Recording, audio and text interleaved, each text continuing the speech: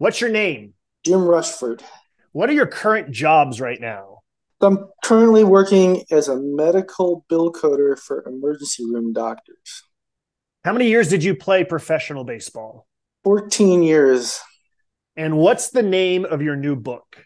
The pizza guy delivers. The Pizza Guy Delivers.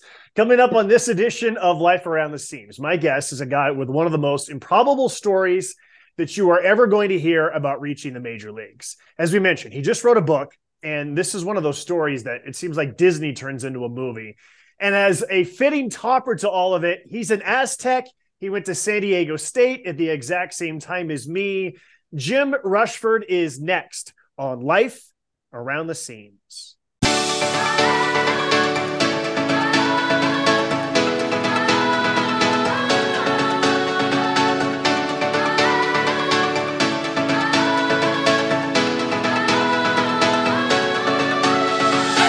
Former Major League pitcher Jim Bouton once wrote, "You spend a good piece of your life gripping a baseball, and in the end, it turns out it was the other way around all the time."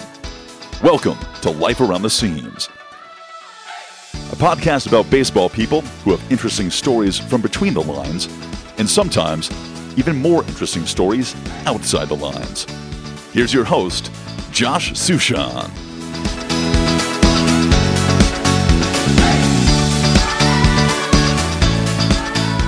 All right, Jim, this is such a treat. I'm excited to talk to you and hear more about your story because we both went to San Diego State. I remembered your name and I remember hearing about your story a little bit, and I'm excited to dive more into it. So welcome and thank you for being on this podcast. Oh, thanks for having me on, Josh. Okay, so let's start with the basics for the audience who don't know anything about you. You were not drafted after your junior year at San Diego State. You didn't play a whole lot as a senior, and then you don't get drafted. So at that point, for most people, the writing is kind of on the wall that your baseball career is done. What made you decide that I'm not done playing baseball? I want to keep trying somehow, even if none of these 30 major league teams want to give me a shot. Well, at that point in time, I actually did come to that conclusion, and I quit for a year. I had an offer to play independent ball, and I just didn't think it was. I thought it was like an old man's bear league. I didn't think it was a viable option to keep playing. I didn't really know much about it. But after a year of working low paying, bad jobs, I was like, well, I might as well go play baseball and have a good time. So I got back into it. The other motivation was, after my senior year of baseball, baseball's over. What am I going to do? I got really into weightlifting. So instead of going to baseball every day, I was going to the gym all the time. And my strength increased dramatically. And once my strength increased, I realized I had so much more power and I had more explosiveness and running speed and all these things. And I was like, well, I might be a viable player now with this added, strength and speed and power.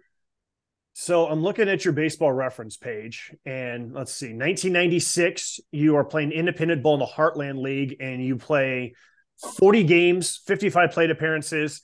1997, you're in Mission Viejo in the Western League. It looked like you were kind of a two-way player in 96, 97. 98, there's no record of you playing ball at all. Then 99, another year of independent ball in the Northern League. 2000, a fourth year of playing independent ball. And when I'm just looking at your numbers, it looks like, okay, I can see the batting average is going up. The power numbers are going up, and it looks like you're getting better and better. But at the same time, at the end of the 2000 season, you're now 26 years old. You've played 4 years of minor league baseball. Why do you keep playing at that point? Well, I was improving, and there was always stuff going on that was, leading me where I felt like I was getting closer to my goal. So it was always like, well, let's just keep going and see where this leads because I'm progressing here.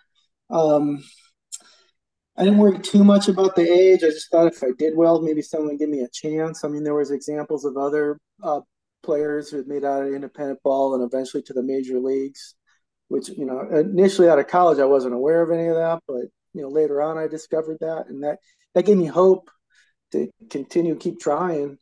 That, after that first year out of college, when I got back in, I actually got cut from the first team I tried out for. I tried out as an outfielder. And so the next team, I told them, well, I'm a left-handed pitcher. I knew that was an easier way of making the team. So first I made sure I just made the team. And then once I made the team, I'm like, well, I'm a pretty good hitter too, and I got them to let me hit. The following year in Mission Viejo, it was the same thing. I started as a pitcher, and I'm like, well, I'll talk them into letting me hit once I get there. But what happened, I had some arm problems, and in independent ball, if you can't pitch for them that day, then you're worthless. So they released me. So once I was released from that, that's why that 98, there's nothing, because when I got released in 97, I thought, well, I tried, but it's over. But 99, I was healthy again, and really what it was that 98 McGuire Sosa home run race that got me really inspired to play baseball again. And I just went out to the men's adult league because I wanted to whack a few balls around. And once I got in shape, I'm like, well, this is a little easy for me. And I found this other team that was like semi-pro, and it was a little better, and it was fun. And I fully planned on playing for that team the following year. I re-enrolled at San Diego State. I was going to get my teaching credential and play a little baseball, delivering pizzas all this time, a lot of this time. That's where the whole pizza guy deal comes from. What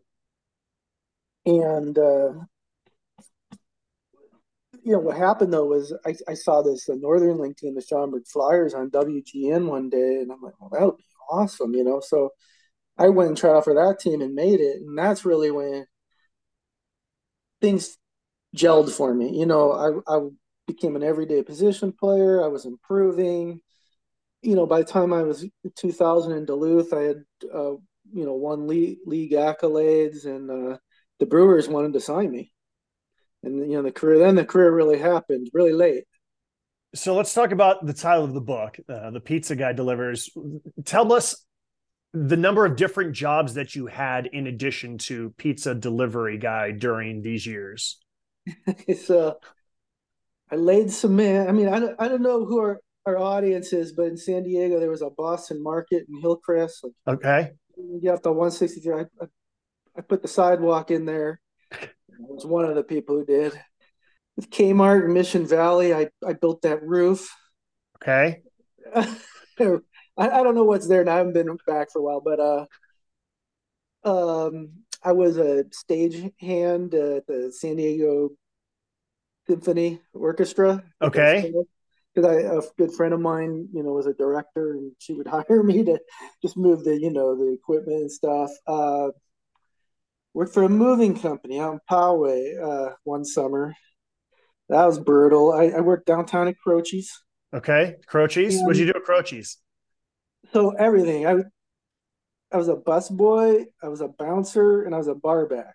Okay. And, I went to a bartending school for 2 weeks because I'm just trying to find something. I'm like, what am I going to do with my life? So I'm bouncing around from job to job, and anyway, I can make a buck.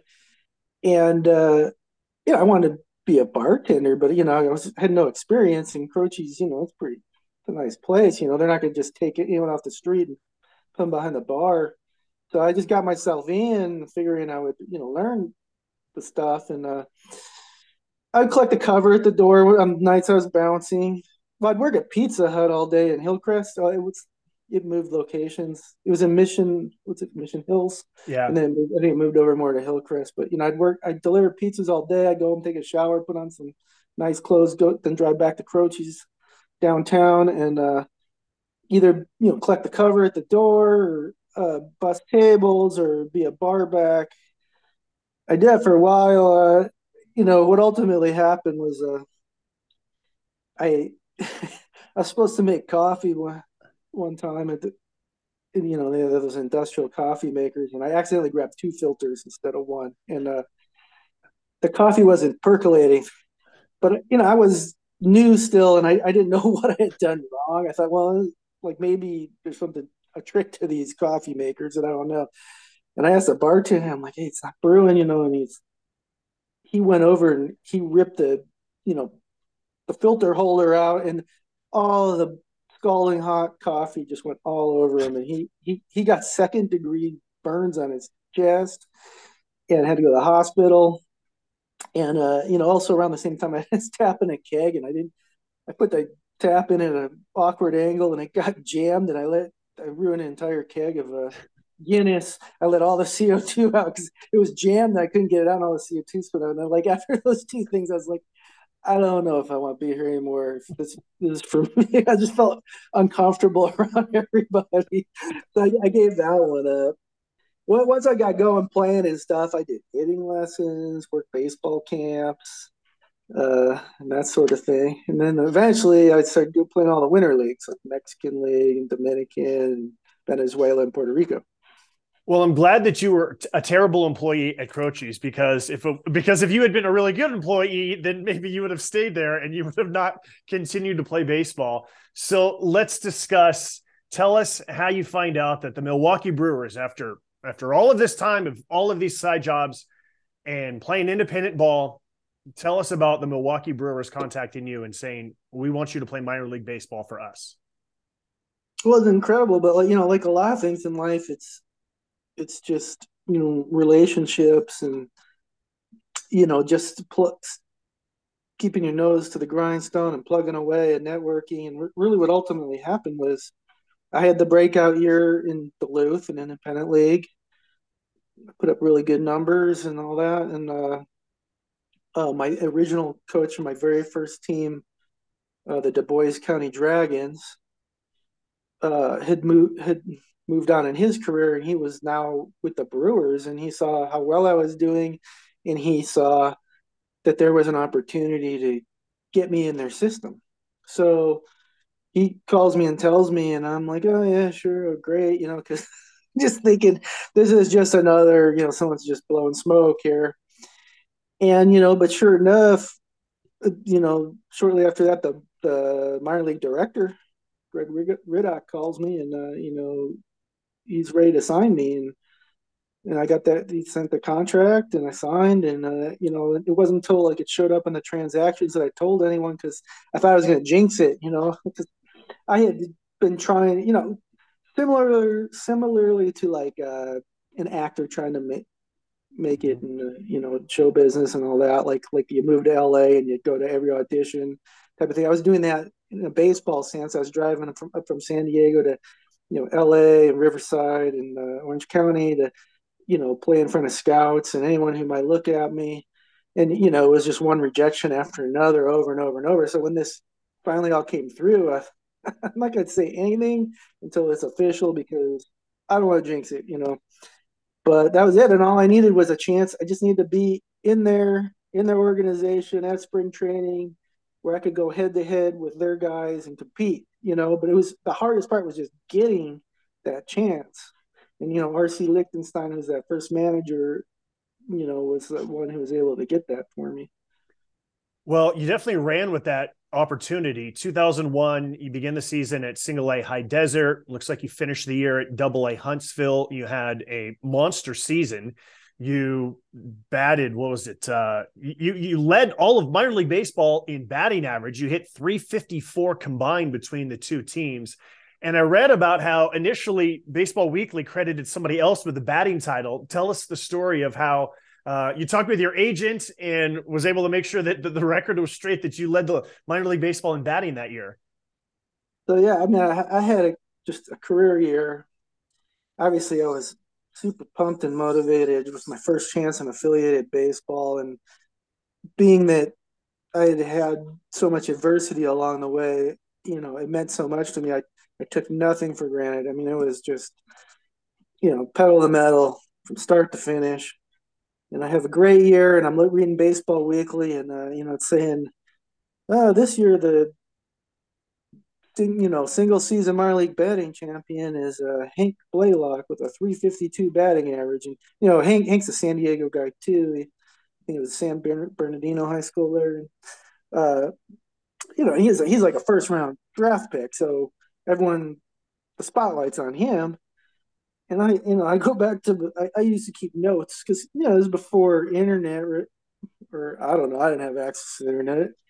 And I would just with a pen and notebook pad, I'd keep what I did every day and other notes in there. And I look at my numbers. I'm like, well, I bet 354, 2 points higher than them. And I go back and read the criteria for what qualifies you for this batting title, and I'm like, well, I need all of those. So I called my agent, and I'm like, what's going on, And he called Baseball Weekly, and they're like, we screwed up, and in order to make it up for you, we'll do a feature article in the fall for you.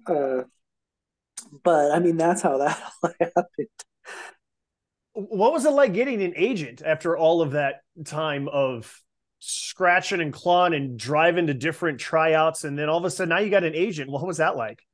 Well, yeah, maybe it helped because I felt like I needed some kind of guidance and someone who could do the talking for me and maybe knew a few things, the ins and outs. He was relatively new agent. So what he was trying to do is tap in on the independent ball players that had a chance. Like that was the niche he was going for. So because I was one of the standout independent ball players, that's how we got hooked up. But he was agent for Matt Noakes. He's also a San Diego guy. He who played many years in the major leagues. Matt Noakes' famous deal was Roger Clemens threw a 96-mile-an-hour fastball in his ribs, and he just caught the ball.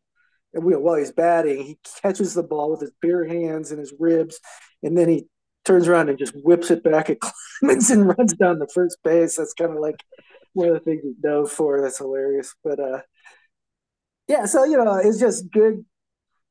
I just feel like I had someone who might know a little more about things than I did to help me out, and who could do the talking for me. I know you said that you didn't care about the age and you just wanted a chance to play, but when you're initially playing, a bunch of guys are 3, 4, 5 years younger than you. Did they call you dad, or did they call you like old man, or like, hey, what was it like playing against Babe Ruth, or what were some of those conversations like on the bus? I mean, that not so much, because I mean, I was in like high A and I'm like 27 and most of the guys were like 23. So there was a difference, but it wasn't like too pronounced. And I soon moved up to Double A, and it wasn't about a year later I was in Triple A, and I was more like guys my age. But on the tail end of my career, is actually when I played for the Tucson Toros, skipping way ahead. Like I'd already quit once, but I was laid off from my job, so I got back into independent ball for a year. It was like 2009. I'm like 30, I don't know, 6 years old, and I'm playing with guys who are in their early 20s, and I had 3 kids already, and I'd wear a world's greatest dad shirt and those kind of things to the car. They called me dad and pops all season. And I did, I was kind of like almost like a player coach, or I felt like their dad a little bit. It was starting to get a little ridiculous, that age difference. Right. All right, well, let's get to the good stuff. 2002, it's your second year in the Brewers organization. Double A, Triple A, once again, you're having a very good season. And then you get called up when rosters expand, it looks like, in early September. Tell us where you were and how you found out that you were going to the major leagues.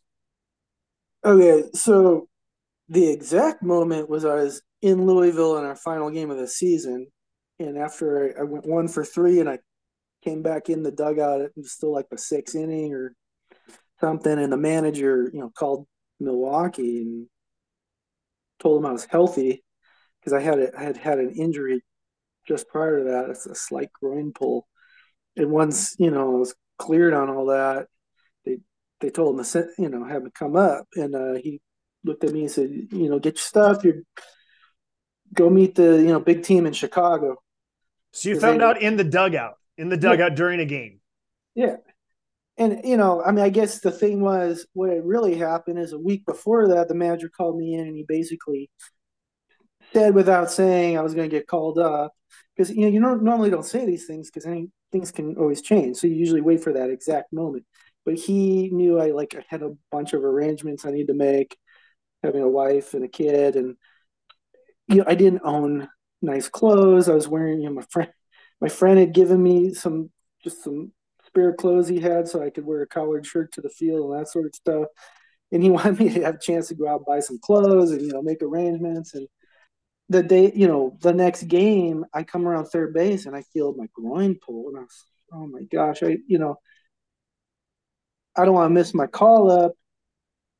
So if I tell him, I might not get called up. But I'm like, if I play the next day, I might really pull it all the way and there's going to be no anything, And I thought, well, so I told him I got this more minor groin pull, and he gets on the phone immediately and calls Milwaukee. He's like, yeah, he's pulled his groin and stuff. And I thought, well, I'm not going to get called up anymore. And I was in tears because everything I had worked for, was the rug was just pulled out from under me. And I was wondering, maybe I shouldn't have said anything. But the only reason I did is because I really didn't think I could play through the next few games without a serious injury. And as it turned out, what they did is they just had the trainer work with me and they gave me a couple of days off, and they just made me prove on that last day of the season that, I could go out there and play and run down some balls. And once I did, that's why when I came back to the dugout, it was still the middle of the game. He called him and told him, hey, he's good. And that's when I got sent up. And, I didn't say goodbye to anyone. I just ran out, the back of the clubhouse, and my wife, Danielle, who I met at San Diego State in the dorms at Tenoshka. Okay. Freshman year, she was in the minivan with every belonging we had, and our daughter, who was only about 6 months old at the time, our first girl. And I hopped in the car and I said, "Go to Chicago." I go before they change their minds. Do you recall approximately how many days it was between them telling you you're probably going to the major leagues, except for this injury, to you were told in the dugout, yes, you're going to the major leagues? It was a week or less. Okay. Was that like the longest week of your life or what? For sure. Yeah, that was. That's why I was like, when they told me, I didn't say bye to anyone. I don't even think I took a shower. I just grabbed my stuff and I'm like, let's go. Like, not like they can't just change their mind and turn you around or something. But I was just like, I'm just going to go before they can, So you meet the Brewers in Chicago. They're playing the Cubs at Wrigley Field. You're from Illinois. I mean, again, this is where like the Disney movie comes up. I read that you went to like baseball camps of the Cubs. Tell us about arriving at Wrigley Field and even just getting to the clubhouse and convincing people, yes, I'm a Major League Baseball player. Yeah, I grew up a Chicago Cubs fan. I only went to San Diego State because I want to get out of that cold weather. I was actually supposed to make my debut a couple days earlier in Cincinnati, but because of this groin pull thing, then the next series was in Chicago against the Cubs. It kind of felt like, okay, well, maybe this is fate. Like maybe I'm supposed to start here, and that this all worked this way for a reason, And I don't know. I get to Chicago in this great hotel, but I haven't seen or talked to anyone. At this time, I don't even know if I had a cell phone. It was one of those archaic cell phones. I didn't have a single phone number. I wasn't on a computer or the internet. I'm just like, I don't know where I'm supposed to go, when I'm supposed to be there.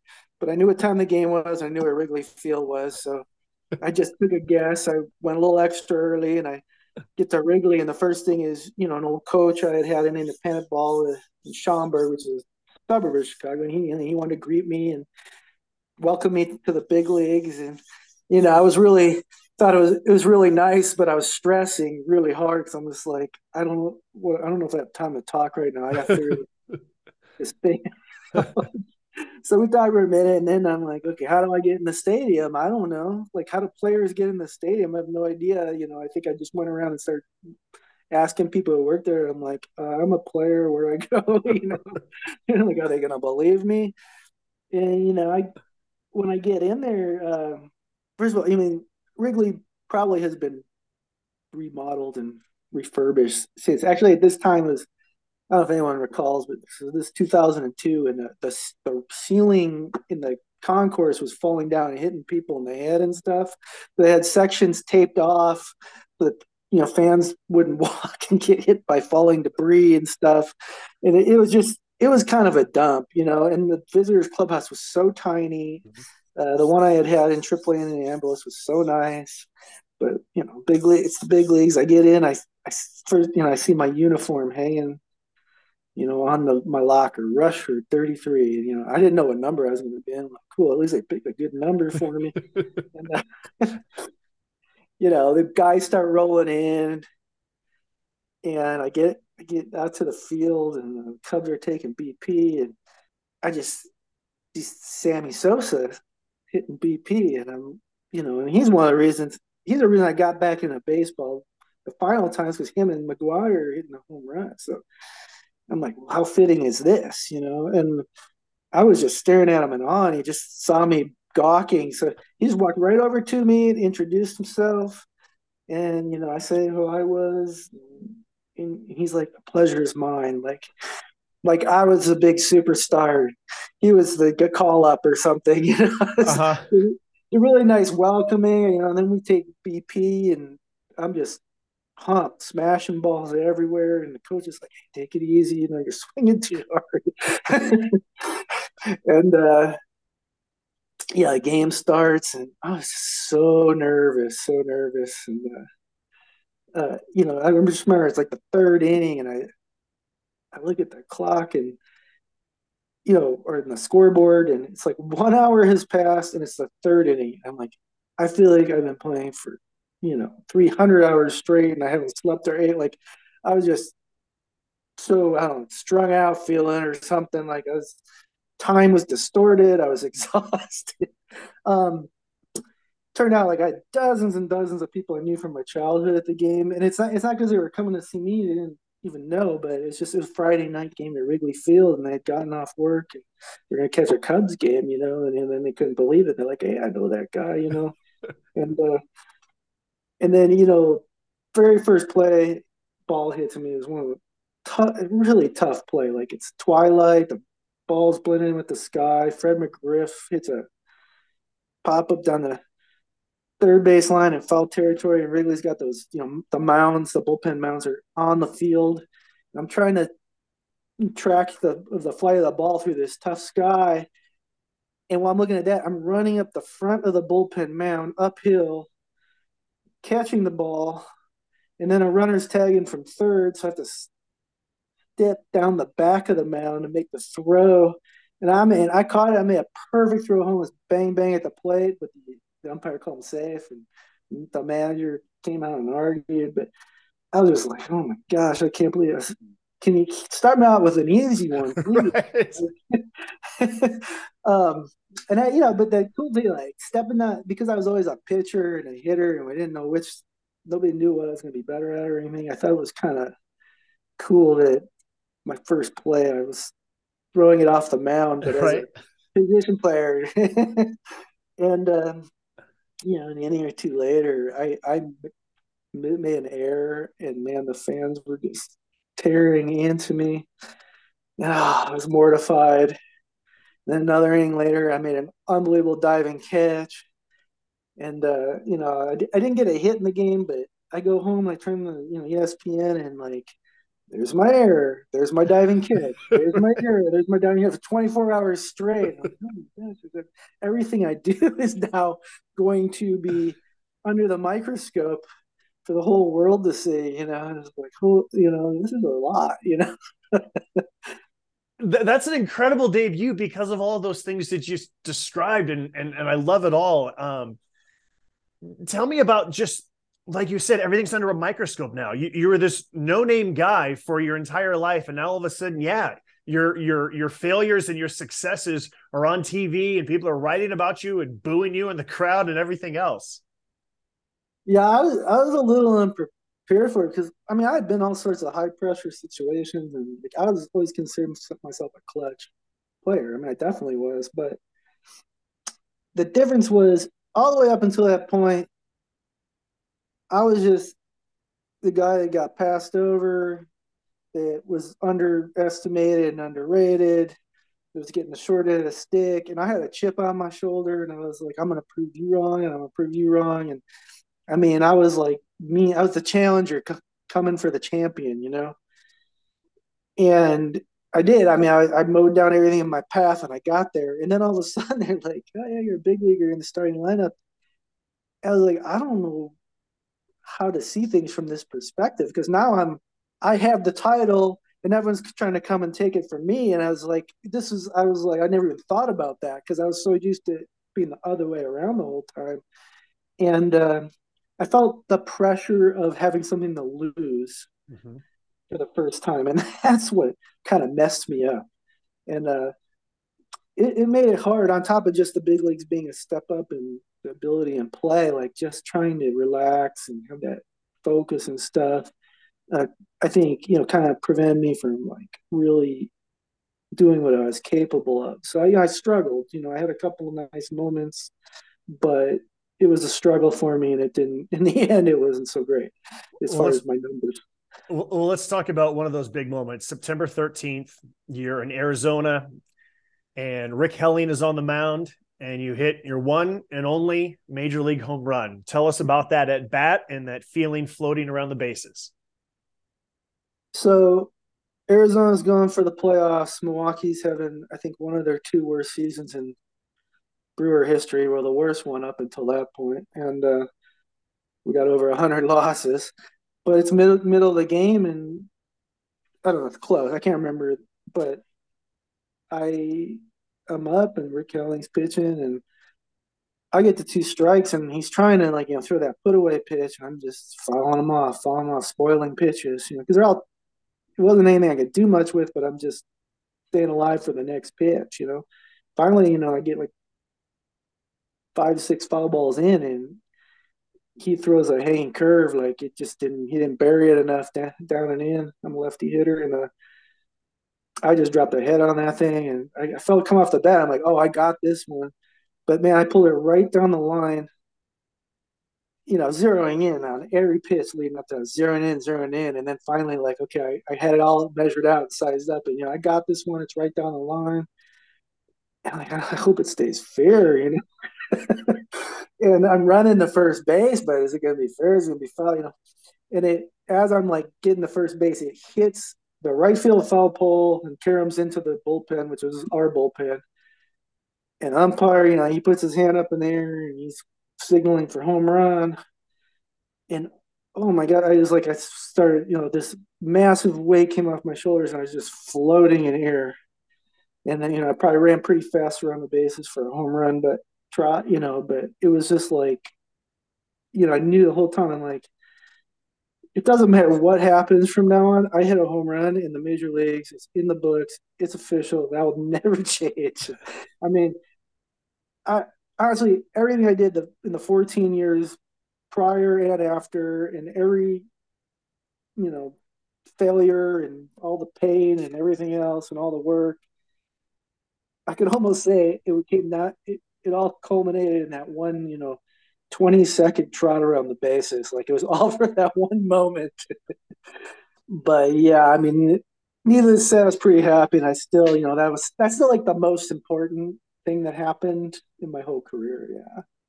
Okay, so you've hit this home run, and if this was a movie, then we pan to your wife and we pan to the kids, and everyone's smiling and crying and happy, and then the credits roll, and that's the end of the movie. But in real life, that's not the end of your baseball career. I mean, you kept playing. You played another 8 years. You were back in AAA with the Brewers, AAA with the Rangers, AAA with the Phillies for 3 different years. You played winter ball in Venezuela. You played in the Mexican League. You went back to independent ball and played in Tucson.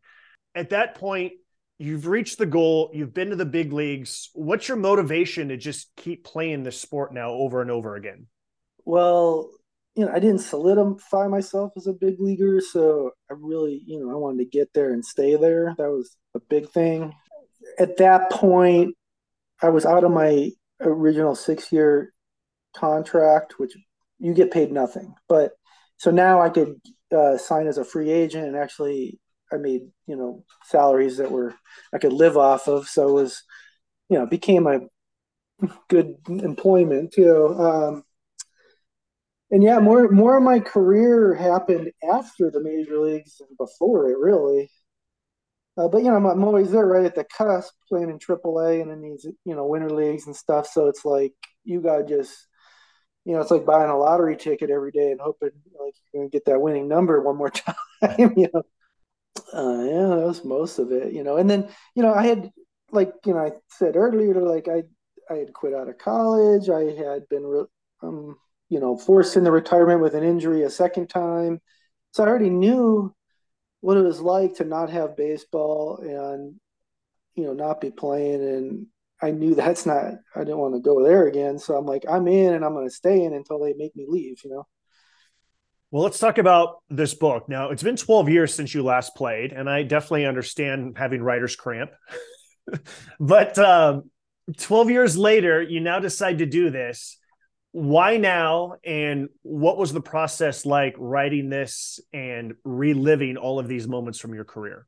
Okay. So the idea of writing like a baseball autobiography existed right from the beginning. I mean, even when I was just going to tryouts and getting cut and all that, in my mind, I was writing a book how I was going to make it, like, so it was always in the back of my head. And once I got out of independent ball and affiliated and I was zooming through the ranks, everybody, you should write a book, there was, and I didn't do it then because I just didn't want that added pressure while I was playing. Plus, the story wasn't over yet, and the story should have ended. I hit the home run, like, and the credits start rolling up or something, and everyone's happily ever after. But that's not what happened. So, well, this story isn't over yet, and I actually kind of gave up on the idea. I'm like, well, so much for my Disney movie because it did. It didn't work out in the end. We didn't have that Disney ending, but the other thing was I also sat on it for like another decade because along the way you hear all these guys' stories and stuff, and you're like, well, everybody has like these awesome stories. Like my story's not special; it's just another good story. But why am I so special that I'm gonna write a book and anyone's gonna care? But what really did it was as recently, just I ran this guy Andrew Martin calls himself the baseball historian. He has a blog and uh, he's a published author, and he asked me if I would answer questions for his blog. So he gave me like 10 questions. So I took it to heart and I gave some good answers, and he published it. And he's like, "Well, these are good. You want to write a book? Let's do some more." And I'm like, okay. So he gives me like a dozen more questions. By the time I had answered all these questions, I'm like, well, I pretty much have written a good portion of my autobiography right here. And it's funny because it's hard to remember things, but when you're writing and if you can tap into those memories and stuff, they're there somewhere buried in your head. Like you really have to almost get in a meditative state. But I started pulling more and more out and remembering more details and stuff, and I just kept writing and writing and writing. And it was actually like I was working at the copper mine driving a haul truck, which is those massive dump trucks are like as big as a house, 12-foot tires. That was my job once my career ended. I did that for 14 years, and we went on strike. The union went on strike. I went on strike. So I'd sit out at the strike line and I would just write my book while I was, doing my strike line time, making use of my time. And it was one of those things where I'd work feverishly for a while and then I'd forget about it for months at a time and then I'd come back to it. But I knew I was going to finish it at that point. Like I was committed. Finally, just the timing seemed right. I'm like, let's get this checked off the bucket list. Let's get this thing published. And Andrew wanted me to find publishers, and I'm like, well, that's going to be another bunch of years trying to. I'm like, forget it. I'm just going Kindle Direct Publishing, and I'm throwing it up there myself. And I only wanted to sell 12 copies. That I don't know why I picked 12, just double digits and something more than 10. And sell to someone other than my family. I really wrote the book because I wanted something for my kids and my grandkids, and I wanted something to put on a coffee table. It wasn't. I sort of wrote it for myself, not for everyone else. But it is a story of determination, never giving up. It also gave me an opportunity to thank all the people, that helped me along the way. It's to motivate guys who are doing it right now to keep persevering. And I think this first edition, I'm in the middle of another edit right now. 'Cause I just figured I'd throw it out there, get it going, and I could fix stuff on the back end. But man, the response was incredible. Like everyone I knew was buying it and stuff. And I'm like, well, if I want to fix anything, I gotta fix it quick before the copy with all the mistakes go out. So yeah, I'm about to do a resubmit on that. But yeah, it feels great to just have something I can hold in my hands and look at as real and to have it done. And I think I was able to express everything in my head that over the years all the stories I wanted to tell and I wanted people to know about me. Well, I like your story so much because, again, we went to San Diego State at the same time, but also someone who works in AAA right now. I've been at AAA for basically a decade broadcasting games, and all the time I see players get called up to the major leagues. And sometimes it's a first round pick, and you just know that this was meant to be. They were always going to get their shot unless they really messed it up. And then I hear other stories, like we had a guy named Winton Bernard this past year, another San Diego guy, and he made it after 12 years in the minor leagues and at age 31 at the time. And those moments are just so beautiful and so special because it's against all odds. And I love when people see that and how that can inspire them with whatever it is that they're doing in their life. I'm wondering if there's anyone who's come up to you either during your career or after your career where they heard about your story and it inspired them and it really touched you, that'd be a good one to share. Yeah, I don't have these ones in the top of my head, but I had a kid I went to all the way through high school with. At some point, he got in touch with me on social media. He said that my story inspired him to climb Mount Everest. What? Yeah. And I've had a bunch of like my college friends from San Diego State. It inspired them in their careers, and I guarantee I've kept a bunch of people trying and playing, but not giving up for sure. You use the phrase meditative state about writing. Let's talk more about that. Tell me more about whether you're home or whether, like you said, you're on the picket lines, about when you get into that meditative state of just really locking in on the emotions that you were feeling at the time as you kind of relive that and get those words down. Yeah. So, I mean, what really did it was getting these questions from Andrew, because it forced me, got to answer his questions. What happened? To go in my memory banks. What happened? But when you get into that state, I mean, when I start thinking of different things that happened, I mean, I'll laugh out loud, I start crying as I'm writing the stuff because I'm reliving the moment like it's, like it really happened, And when you get in that, mental state, that's when all the good stuff starts pouring out, and every last little detail comes back to you and all that kind of stuff. When you were a student, whether in high school or college, did you enjoy writing? Were you good at it, or what was it like writing this book? I was always a pretty decent. I was always a pretty good writer. Also, I'm a horrible off the cuff speaker. Like this might be the best interview I've ever done. I my mind goes blank. I get nervous. I forget where I am in the story. I can't think of the word.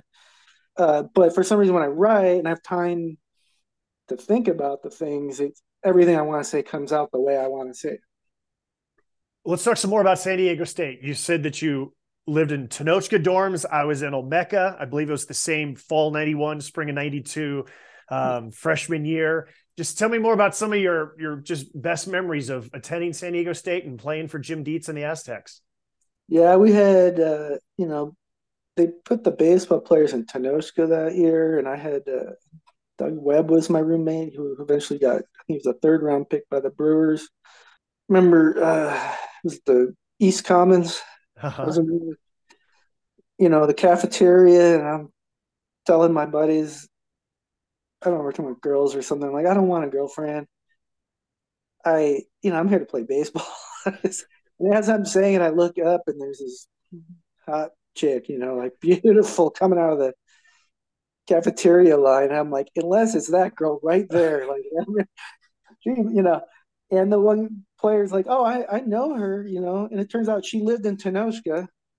I was on the third floor, she's on the seventh floor, and you know, she dropped by a few times, and I blew her off because I was just like, this is not going to happen and stuff. And then finally, one night, it's Friday night, we're supposed to have practice Saturday morning, and I'm like, I better stay in and get my sleep and stuff. And I can just hear all the other students out there partying and having a great time. I'm kind of getting, well, like to use a more recent, I'm getting FOMO, I'm just I'm like, I want to do something. And then all of a sudden, my phone rings, and it's this girl, and I don't know if remember, like, the dorm room extensions. It would just go up one by one with the room numbers and floor numbers and stuff. And she had counted backwards from every dorm room from the seventh floor down to the one I was in the third floor to determine what my phone extension was. And she had been down in Tijuana partying, so she's feeling pretty good. And she's like, "Oh, I'm coming down here." I'm like, "Oh, no, don't do that." And she just hung up the phone, and she's coming. Door knocks. Yeah, I gotta get up early for baseball. Like, I can't. And finally, she's like, "All right, well, I'm not leaving till you kiss me." I'm like, well, okay, because she's beautiful. I mean, that's of course. So we start making out at the doorway of the hall, and all of a sudden I hear cheers coming from all the way down the corridor, the third floor of Tenoshka. I look up, and everyone's got their head hanging out the door, and they were watching the whole thing. So they saw what was happening, and that was Danielle, my current wife, and we haven't left each other's side since that fateful night. Well, I don't know what minute we are in this podcast, but we finally got to the best story. I thought the best story was you going to the major leagues, but the best story is that you met your wife in the freshman dorms at Tenoshka, and the fact that she figured out what your extension number was. I had friends who did the same thing, or at least tried to do the same thing in those dorms. That's beautiful. And you're still together with 3 kids now. Yeah, 25 years married. I think it's 31 together. And she's been through the whole thing with me. She's with me. Yeah, tell me more. Yeah, tell me more about how she motivated you and kept and told you. I mean, I guess she told you to keep trying and keep playing, and we'll figure this out together. Tell me more about what she meant to you. Oh, I couldn't have done it without her. She just, provided the foundation I needed, and she took care of all the things that I couldn't do or didn't know how to do. And especially down the road when we started bills and kids and things like that, she was holding it all down. I was doing my thing, and if I'm upset because I'm not hitting good or something like that, she's like my hitting coach and my psychologist, and everything. Like, there's no way I'm making it without her. And the best part is that it's not like I had millions of dollars and she likes me all of a sudden, because I might look a lot better with millions of dollars, but she's with me through all the worst times. No money, no job, down on my luck, everything, and she's with me, through thick and thin. It's a beautiful love story. It really is. It's awesome. All right, Jim, I think that's a good place to end it right there. Thank you for your time and for your story, and congratulations on this book and everything else. I really enjoyed this. Thank you. Thanks so much, Josh. Once again, that was Jim Rushford, and this is Life Around the Seams.